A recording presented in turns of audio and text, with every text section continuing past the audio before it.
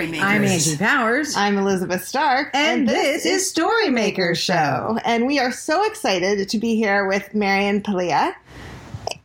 And her first novel, The Given World, is wonderful. And it was shortlisted for the Saroyan International Prize for Fiction, longlisted for the PEN Bingham First Novel Prize, a finalist for the VCU Cabell Award, and recognized by Kirkus as a best novel of 2015. I've heard people say, like, they never give anybody stars, and it got a star.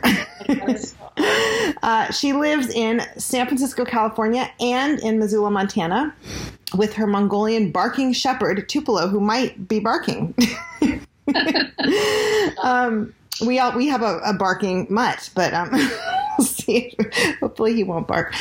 In the early 1980s, she was the littlest logger in Lincoln, Montana, a neighbor sort of to Ted Kaczynski. Her second novel, We Would Be Amazed If We Weren't Already, is forthcoming. So welcome, Marian. Thank you. Thanks for having me. So great. So of that list of, accolades, where does Little Logger fall in terms of pride? In terms of time? Pride. Oh, pride. Oh, very near the top. Very near. What does someone have to do to be a little logger? Just get involved with the big logger. Okay.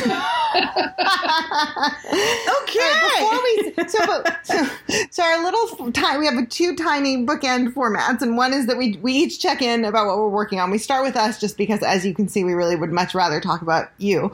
But quick check in, and Angie, what are you working on? Well, right now I'm working on thinking about making a plan to do something. So that's where I'm at right now. Yeah, Angie has happened to step into kind of holding our school together we're in between directors. So that has been an adventure. That is it's not creative, but it's not writing or filmmaking. But it is really good stuff. I feel lucky to get the volunteer opportunity. And I am, and I'm actually, this will lead to several questions, but I'm churning out a very first rough draft of a new novel. So I did 1,000 words today. What? I said, I'm so sorry. I hate that part. Do you? I hate it. Well, I really want to talk to you about that because I feel like I have some really interesting insights into sort of that balance, but and also between your two different books. You talked a little bit about that in the sort of book, in the interview in the book. So we'll get into that. But before we do, or maybe this is relevant, what are you working on? I really am thinking that tomorrow will be the last day of the I don't even know how many revisions I've done with my agent in the last year on this book. But wow. I talked to her last Thursday, and she said, yeah, we'll send it out late next week or early the week after. And that's the first time. So I've got a little bit of fiddling to do. I had some very brief notes from her.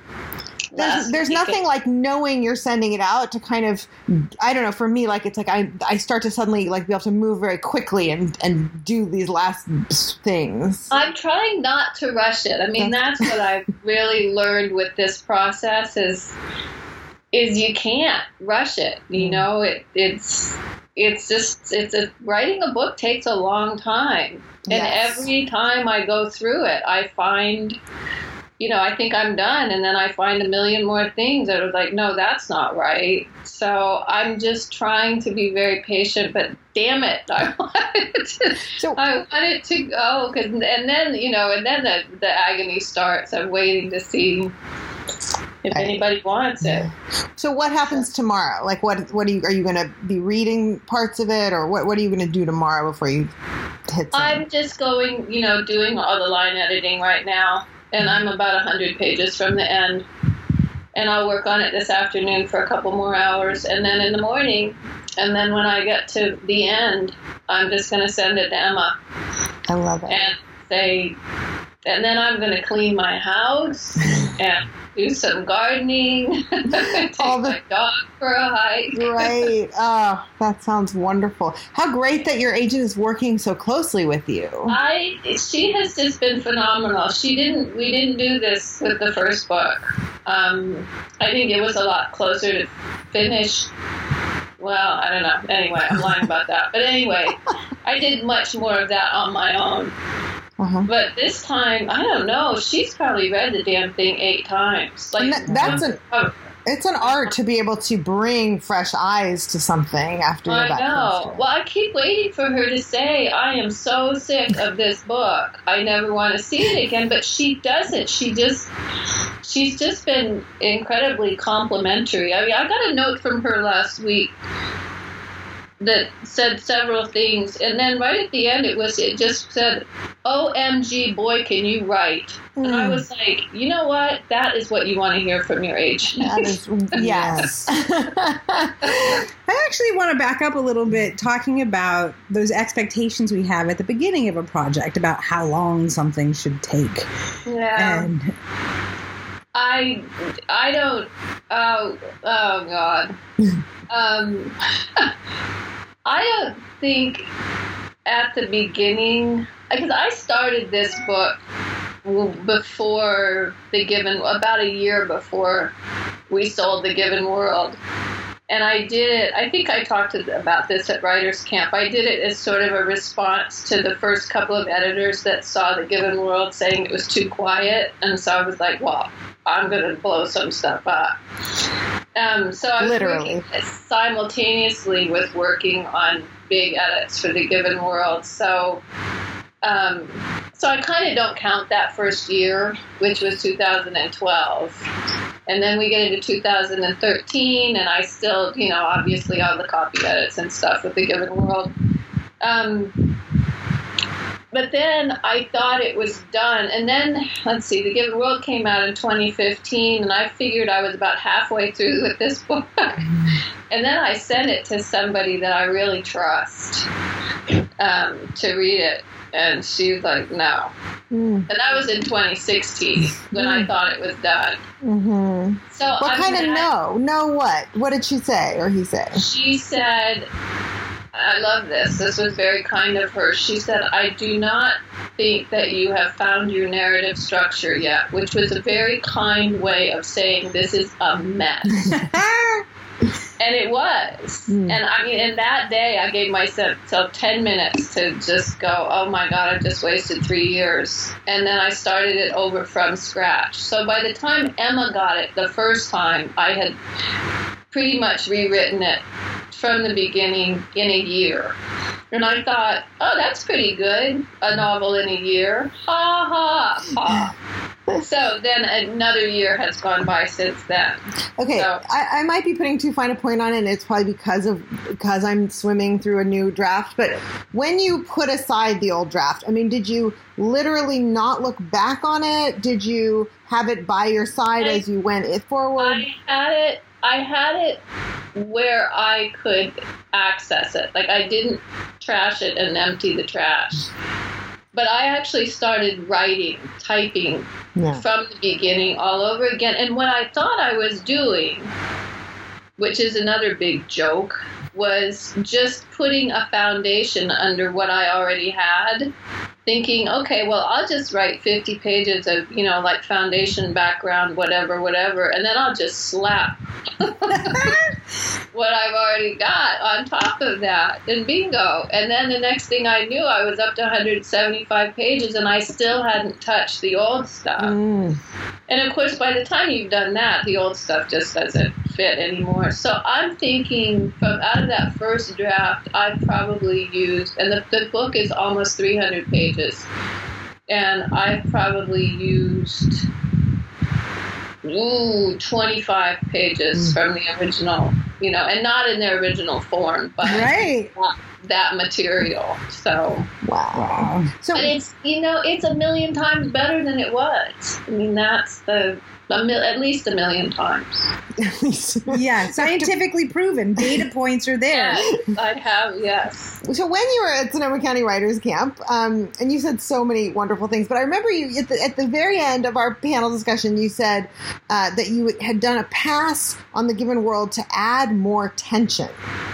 Can you talk about what did you do to add more tension?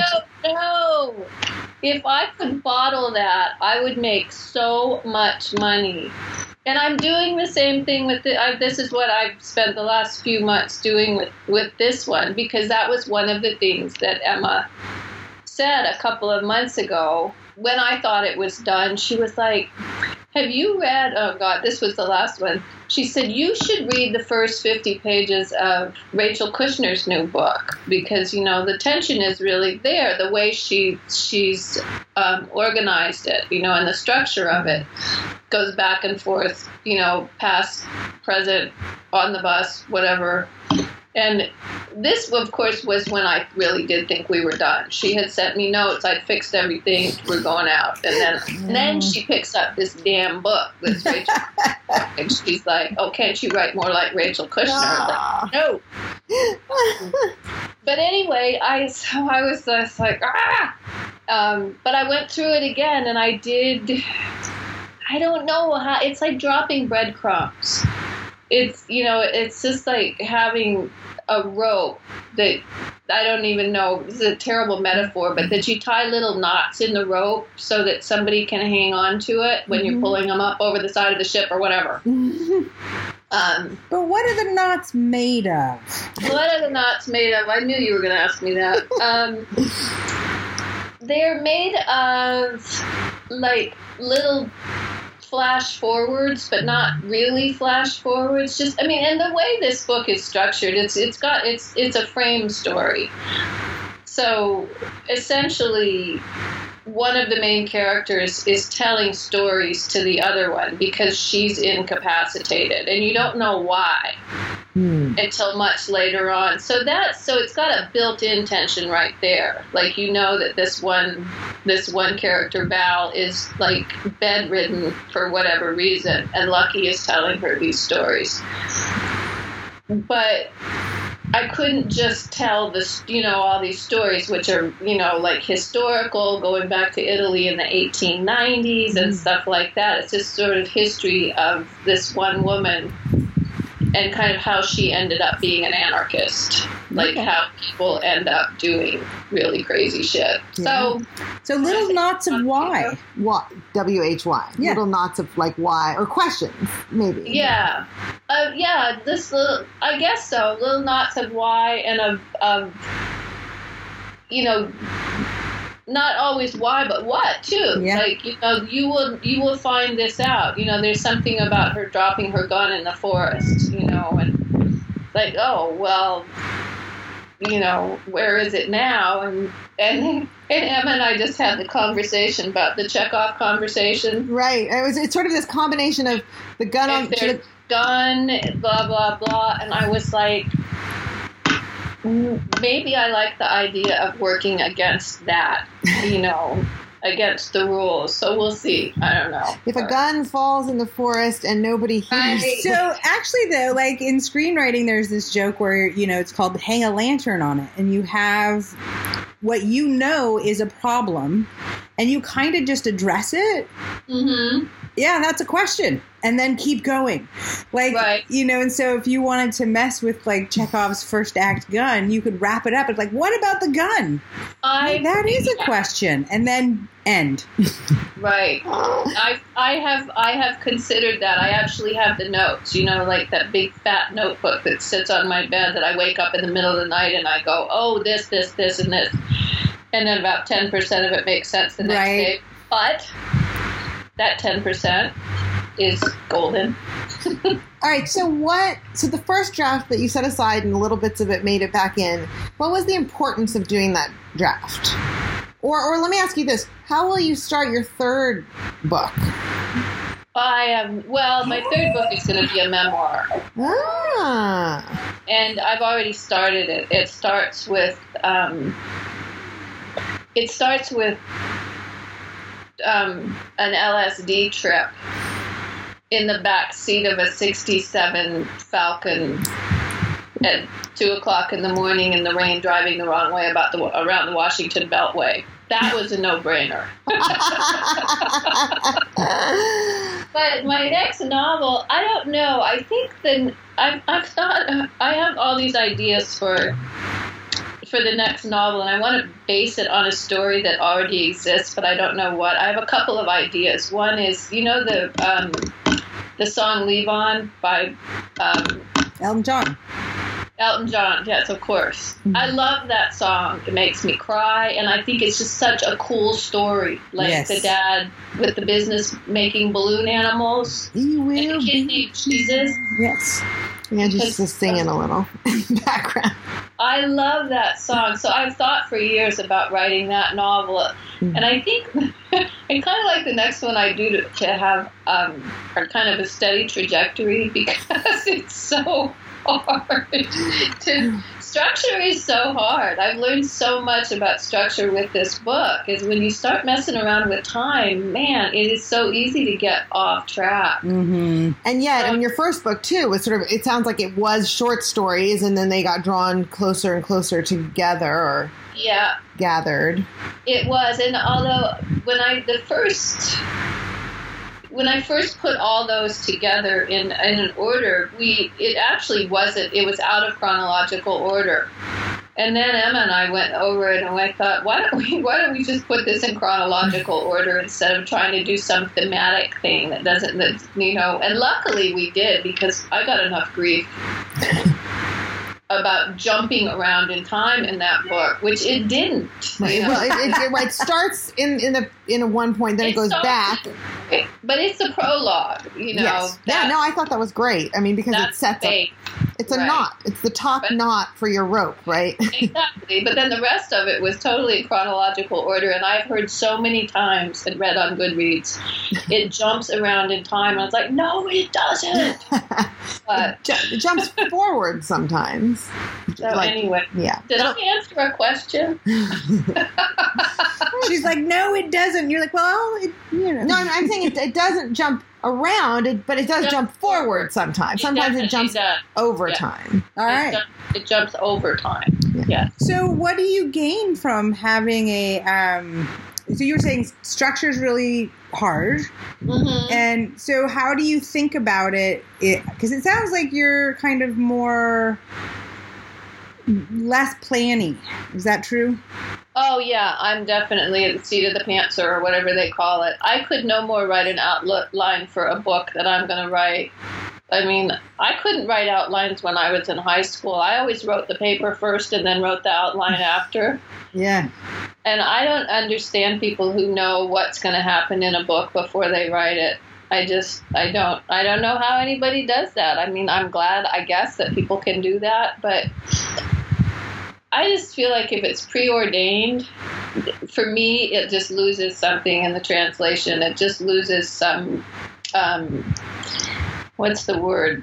Like, it's not organic anymore. If I try to do something like that, I just can't. So how do you then approach revision? Because for me, like, one of the things that I struggle with in the way that my brain works, it's very hard to keep all the threads together of a project the size of a novel. So it is almost impossible to do such a thing. And you don't love the first draft. I mean, you said you don't actually love it. It's like writing new material for me is like pulling teeth. I hate it. Although it's funny, I have learned with this one that, once I had a book, when I had to go back and add new scenes and stuff, it was much easier. But it's because then writing really new material. But it's because I know the characters so well now, and I know where it's set. I know the setting, and I know sort of the feel of it. So that was much easier. But what was the question? Well, the question really is, how do you approach revision? When you've done this sort of broad organic draft, and there's just so many threads in a project that size. The answer for me is I just had to go through it so many times. I just had to start at the beginning, and sometimes I would start at the beginning and get, 25, 30 pages into it and go, okay, this isn't quite aligned anymore because I've added something, or I know that something, now I know what's going to happen later, so I have to go back and fix that. And that is something that has always pissed me off about certain novels, such as that John Irving one about Garp. Not the Garp one. The, Owen Meany. Uh-huh. That was the first book I ever just stopped reading, because I didn't think you could stop reading a book once you'd started. That just wasn't done. And I was probably about 25 years old, and I was reading that book, and he was just bringing in all these threads, like just one after another, like, wouldn't this be fun? Wouldn't this be fun? Wouldn't this be fun? And I was like, that's cheating. You can't just do that. And I've had this conversation with a lot of people who love that book, and they say, but he tied it all up at the end. And I was like, that is the ass backwards way to do that. You cannot just throw anything in there that you want and then tie it all up at the end. You have to keep going back to the beginning and making it work. That's cheating. So basically that's what I've done with this, is I just keep going back to the beginning and just, it's like combing fleas out of the dog or whatever. Right. It's like, if somebody said, Joan Frank says it's like sculpting. Like you just keep taking little tiny pieces of clay off and adding little tiny pieces of clay, and it really is like sculpting. So it's just time. So I love the anti-model. Can you do you have a couple of examples of books that are kind of like what you're doing or like what you want to do, that sort of do it the way you like? The positive models? I don't know. I mean, I can tell you a couple books I've read recently that I just have been blown away by. Yes.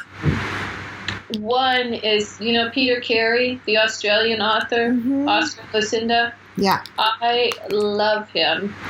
And I hadn't read him in years, but I read his most recent one. It's called A Long Way from Home, which is a terrible title for an absolutely phenomenal book. And just at the sentence level, his wife, Frances Cody, who was an editor at many different places, was one of the editors that wanted The Given World, and she didn't quite get it. And when I read that book and she edited it, I was like, oh man, oh yeah, I wonder what we could have done if she had been my editor. Like, it is so freaking beautiful. Wow. And then I just finished Kate Atkinson's Life After Life. Oh yeah, I read that. I'd never read her before, and now I'm not going to stop for a while. That was amazing. And the frame of that, have you read it? Yeah, talk about starting at the beginning again, right? Yeah, over and over and over. And just the way, there's no pattern to the way she does it. That's what I love about that book is you get the idea, we start over and the same things don't happen in every life, but they also don't happen in the same way. It's not, she didn't have a program for it. Yeah. Every chapter, every life was different and was told differently. And I thought, God, I'm gonna have to read it again. Although it's 500 pages long, and I don't read long books usually, but it's pretty I was amazing. just like, oh my God, how did she do that? And it's so beautiful. Yeah, she's amazing. That reminds me of Robbie Almadine has the book that each chapter is and we're looking First to see what's on the shelf. right? Each chapter is a first chapter. So the narrator is this woman who's trying to tell her life story, and sometimes it's a memoir, sometimes it's a novel, and sometimes it starts, in childhood, and sometimes it starts at some other point in her life, each one is just her trying a new way in. What is that book called? I, the Divine. What's it called? It's called I, the Divine. Oh, I'll have to check that out. That sounds pretty fascinating. It's really wonderful. And it's that same thing of like going back to the beginning, right? Where is the beginning? But you get the whole story. And that's, I think for any novelist especially, is like, that's a big question always is, where do I go into this story? Like, what's the best? And usually it's just, like a voice in my head, like a first line, but it doesn't have to be that. I realized that first thing that came to me doesn't necessarily have to be the first line of the book. Right. And getting beyond that is, has been beneficial. Anything you wish you had known, like, a lot of our listeners are writers, and just anything that that you kind of would pass on to people who are about writing or publishing or just anything. Horses. Horses. I know nothing about horses. I had a horse once, but that's another story. That's when Ted Kaczynski and I were neighbors. Yes. Yeah, we didn't talk about that. That's all right. No, he just, when I was logging, his cabin was on the road that we took to work every morning. But we didn't know him or it. Is that in the book? Oh, what's funny is Rachel Kushner, she's been talking about Ted Kaczynski too. Isn't that weird? Because Ted makes a small appearance in the new book, but because he was a bona fide anarchist. Yeah. And she's in Montana, so, and it's very close. Lincoln is not very far from here, like 90 miles, which in Montana is not. That's where you go for a burger. Yeah. I do, I've been trying to write some short, Bill Wolf, who has the blog, Read Her Like an Open Book, which is great. He only does women's books, which I love, because most men don't even read women's books. But he's been asking me for a piece, and I'm thinking, what do I write about? And I really wish that there was a way to, there's always the Writer's Digest, 7 things I wish I had known, blah, blah, blah. Right. But it's so true about publishing. Like, your first book, you know nothing. And, and you talking to editors and just don't even know the questions to ask. And I say, for somebody in that position who is lucky enough to be talking to editors, of course, just remember that it's not about the money. That there are way more important things than, especially for a first book, than, the big advance. Mm-hmm. Like, it's so nerve-wracking talking to editors, but if you can just keep your shit together and really try to listen and see if you're both on the same page about the book. That is a terrible, no pun intended. But, and not just, you don't just want an editor that loves your book. And I remember asking all these editors, like, well, how much work do you think it needs? Hoping that they would say not very much. I have gone 180 degrees from there. I want an editor that will kick my ass, that will make me work to make this book like the best thing it can be. And so that's what I'm going to be looking at the next time. And I think that's great. I'm hoping, Yeah, somebody who shares the vision and knows how to go with you all the way there. Right, and to make you work, because it's, you always think you're digging as far as you can, but you're not. Mm-hmm. I get down to, like, bone marrow. Bone marrow. It is. That sounds painful. Yeah.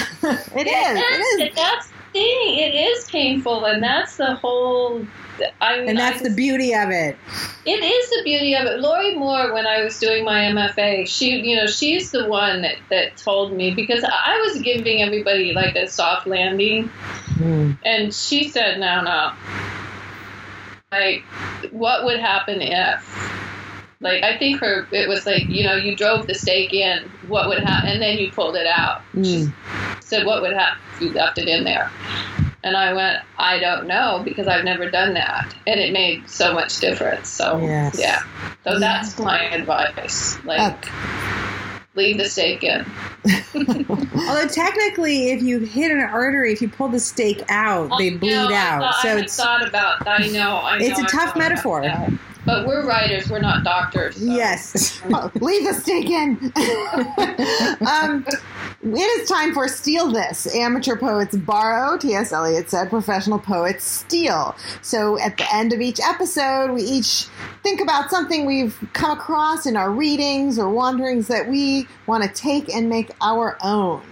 And I can go first. Mm-hmm. I am listening to the audiobook of An Odyssey by Daniel Mendelsohn, not The Odyssey or not Homer's Odyssey.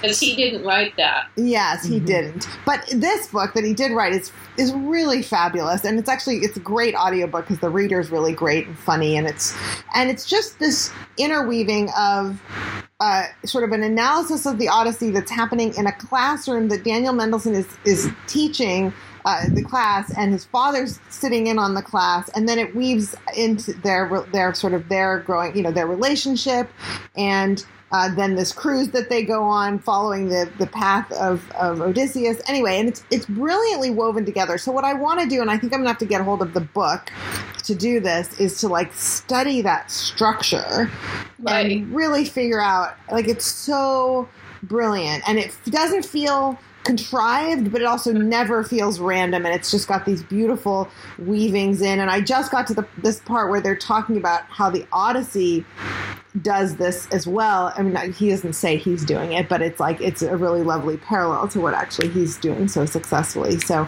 anyway, I just want to figure that all out. Like a braided narrative. Yeah. Yeah. And then it's moving sort of moving chronologically through these different things, but then it's juxtaposing them, so it's not strictly chronological, it's thematic as well.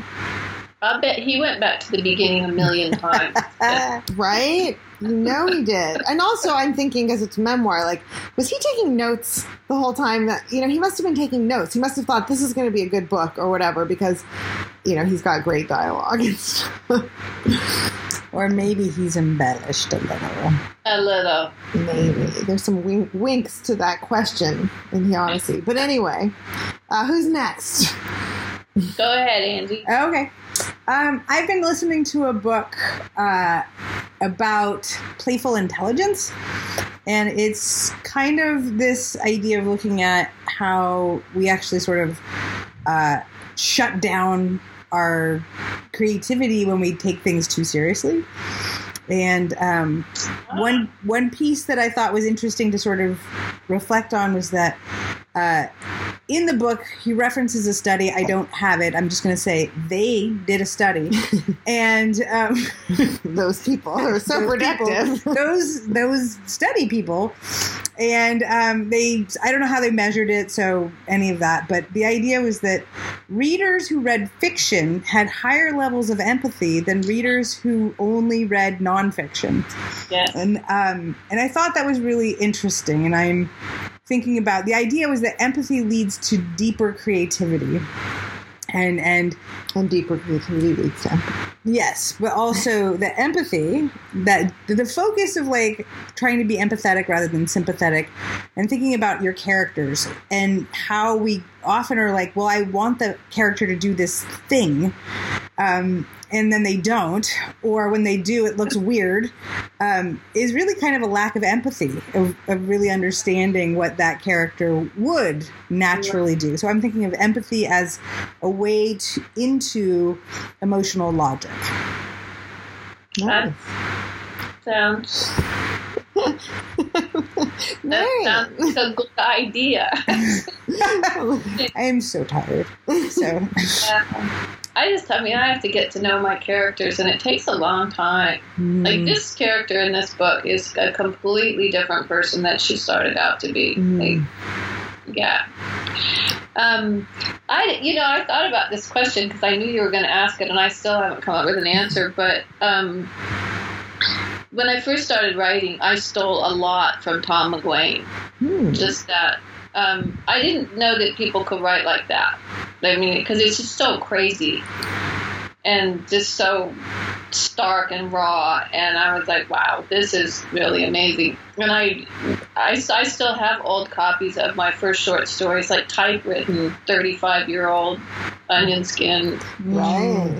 That, you know, some of the lines were, if they weren't a direct theft from Panama, they were pretty damn close. But so that was my initial stealing. And now, you know, when I read, I look a lot at how writers deal with time, because if you're jumping around in time, or even if you're not, you just want to say how much time has passed. It gets redundant to keep saying, you know, 5 years later or whatever. Mm-hmm. And so I do, and that book, that Peter Carey book, I don't know, I can't remember what he did, but I remember noticing a lot, going, okay, that's a really elegant way to say, you know, it was this many years ago, or this much time has passed, or whatever, because there's that. And then the thing I've been trying to steal from lately is just poetry. I mean,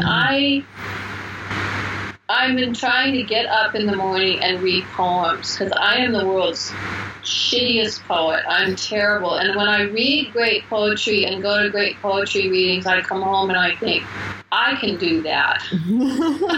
But I can't. But it just opens something up in me to read a beautiful poem, because just the way poets, I don't know, just the way they approach the world, they're just all these kind of sudden turns that you just don't see coming. And I want to write like that. Mm-hmm. I don't want people to see it coming. I just want stuff to come out of the blue, but not in a bad way. Yes. It's you, yeah. And the writing is so beautiful. Where would you like people to track you down in a public way?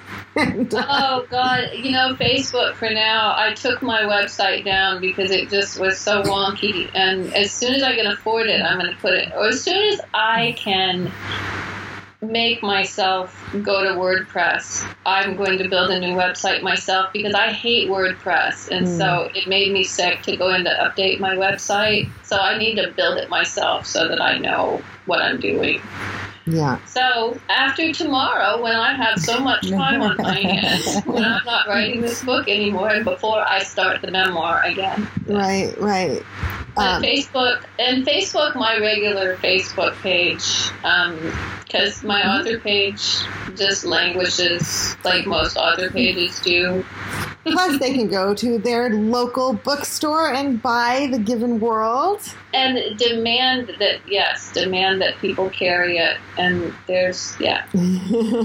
and right now would be a great time to do that, because, of course, publishers are going to be going into, you know, that book thing and looking at how many copies of The Given World sold.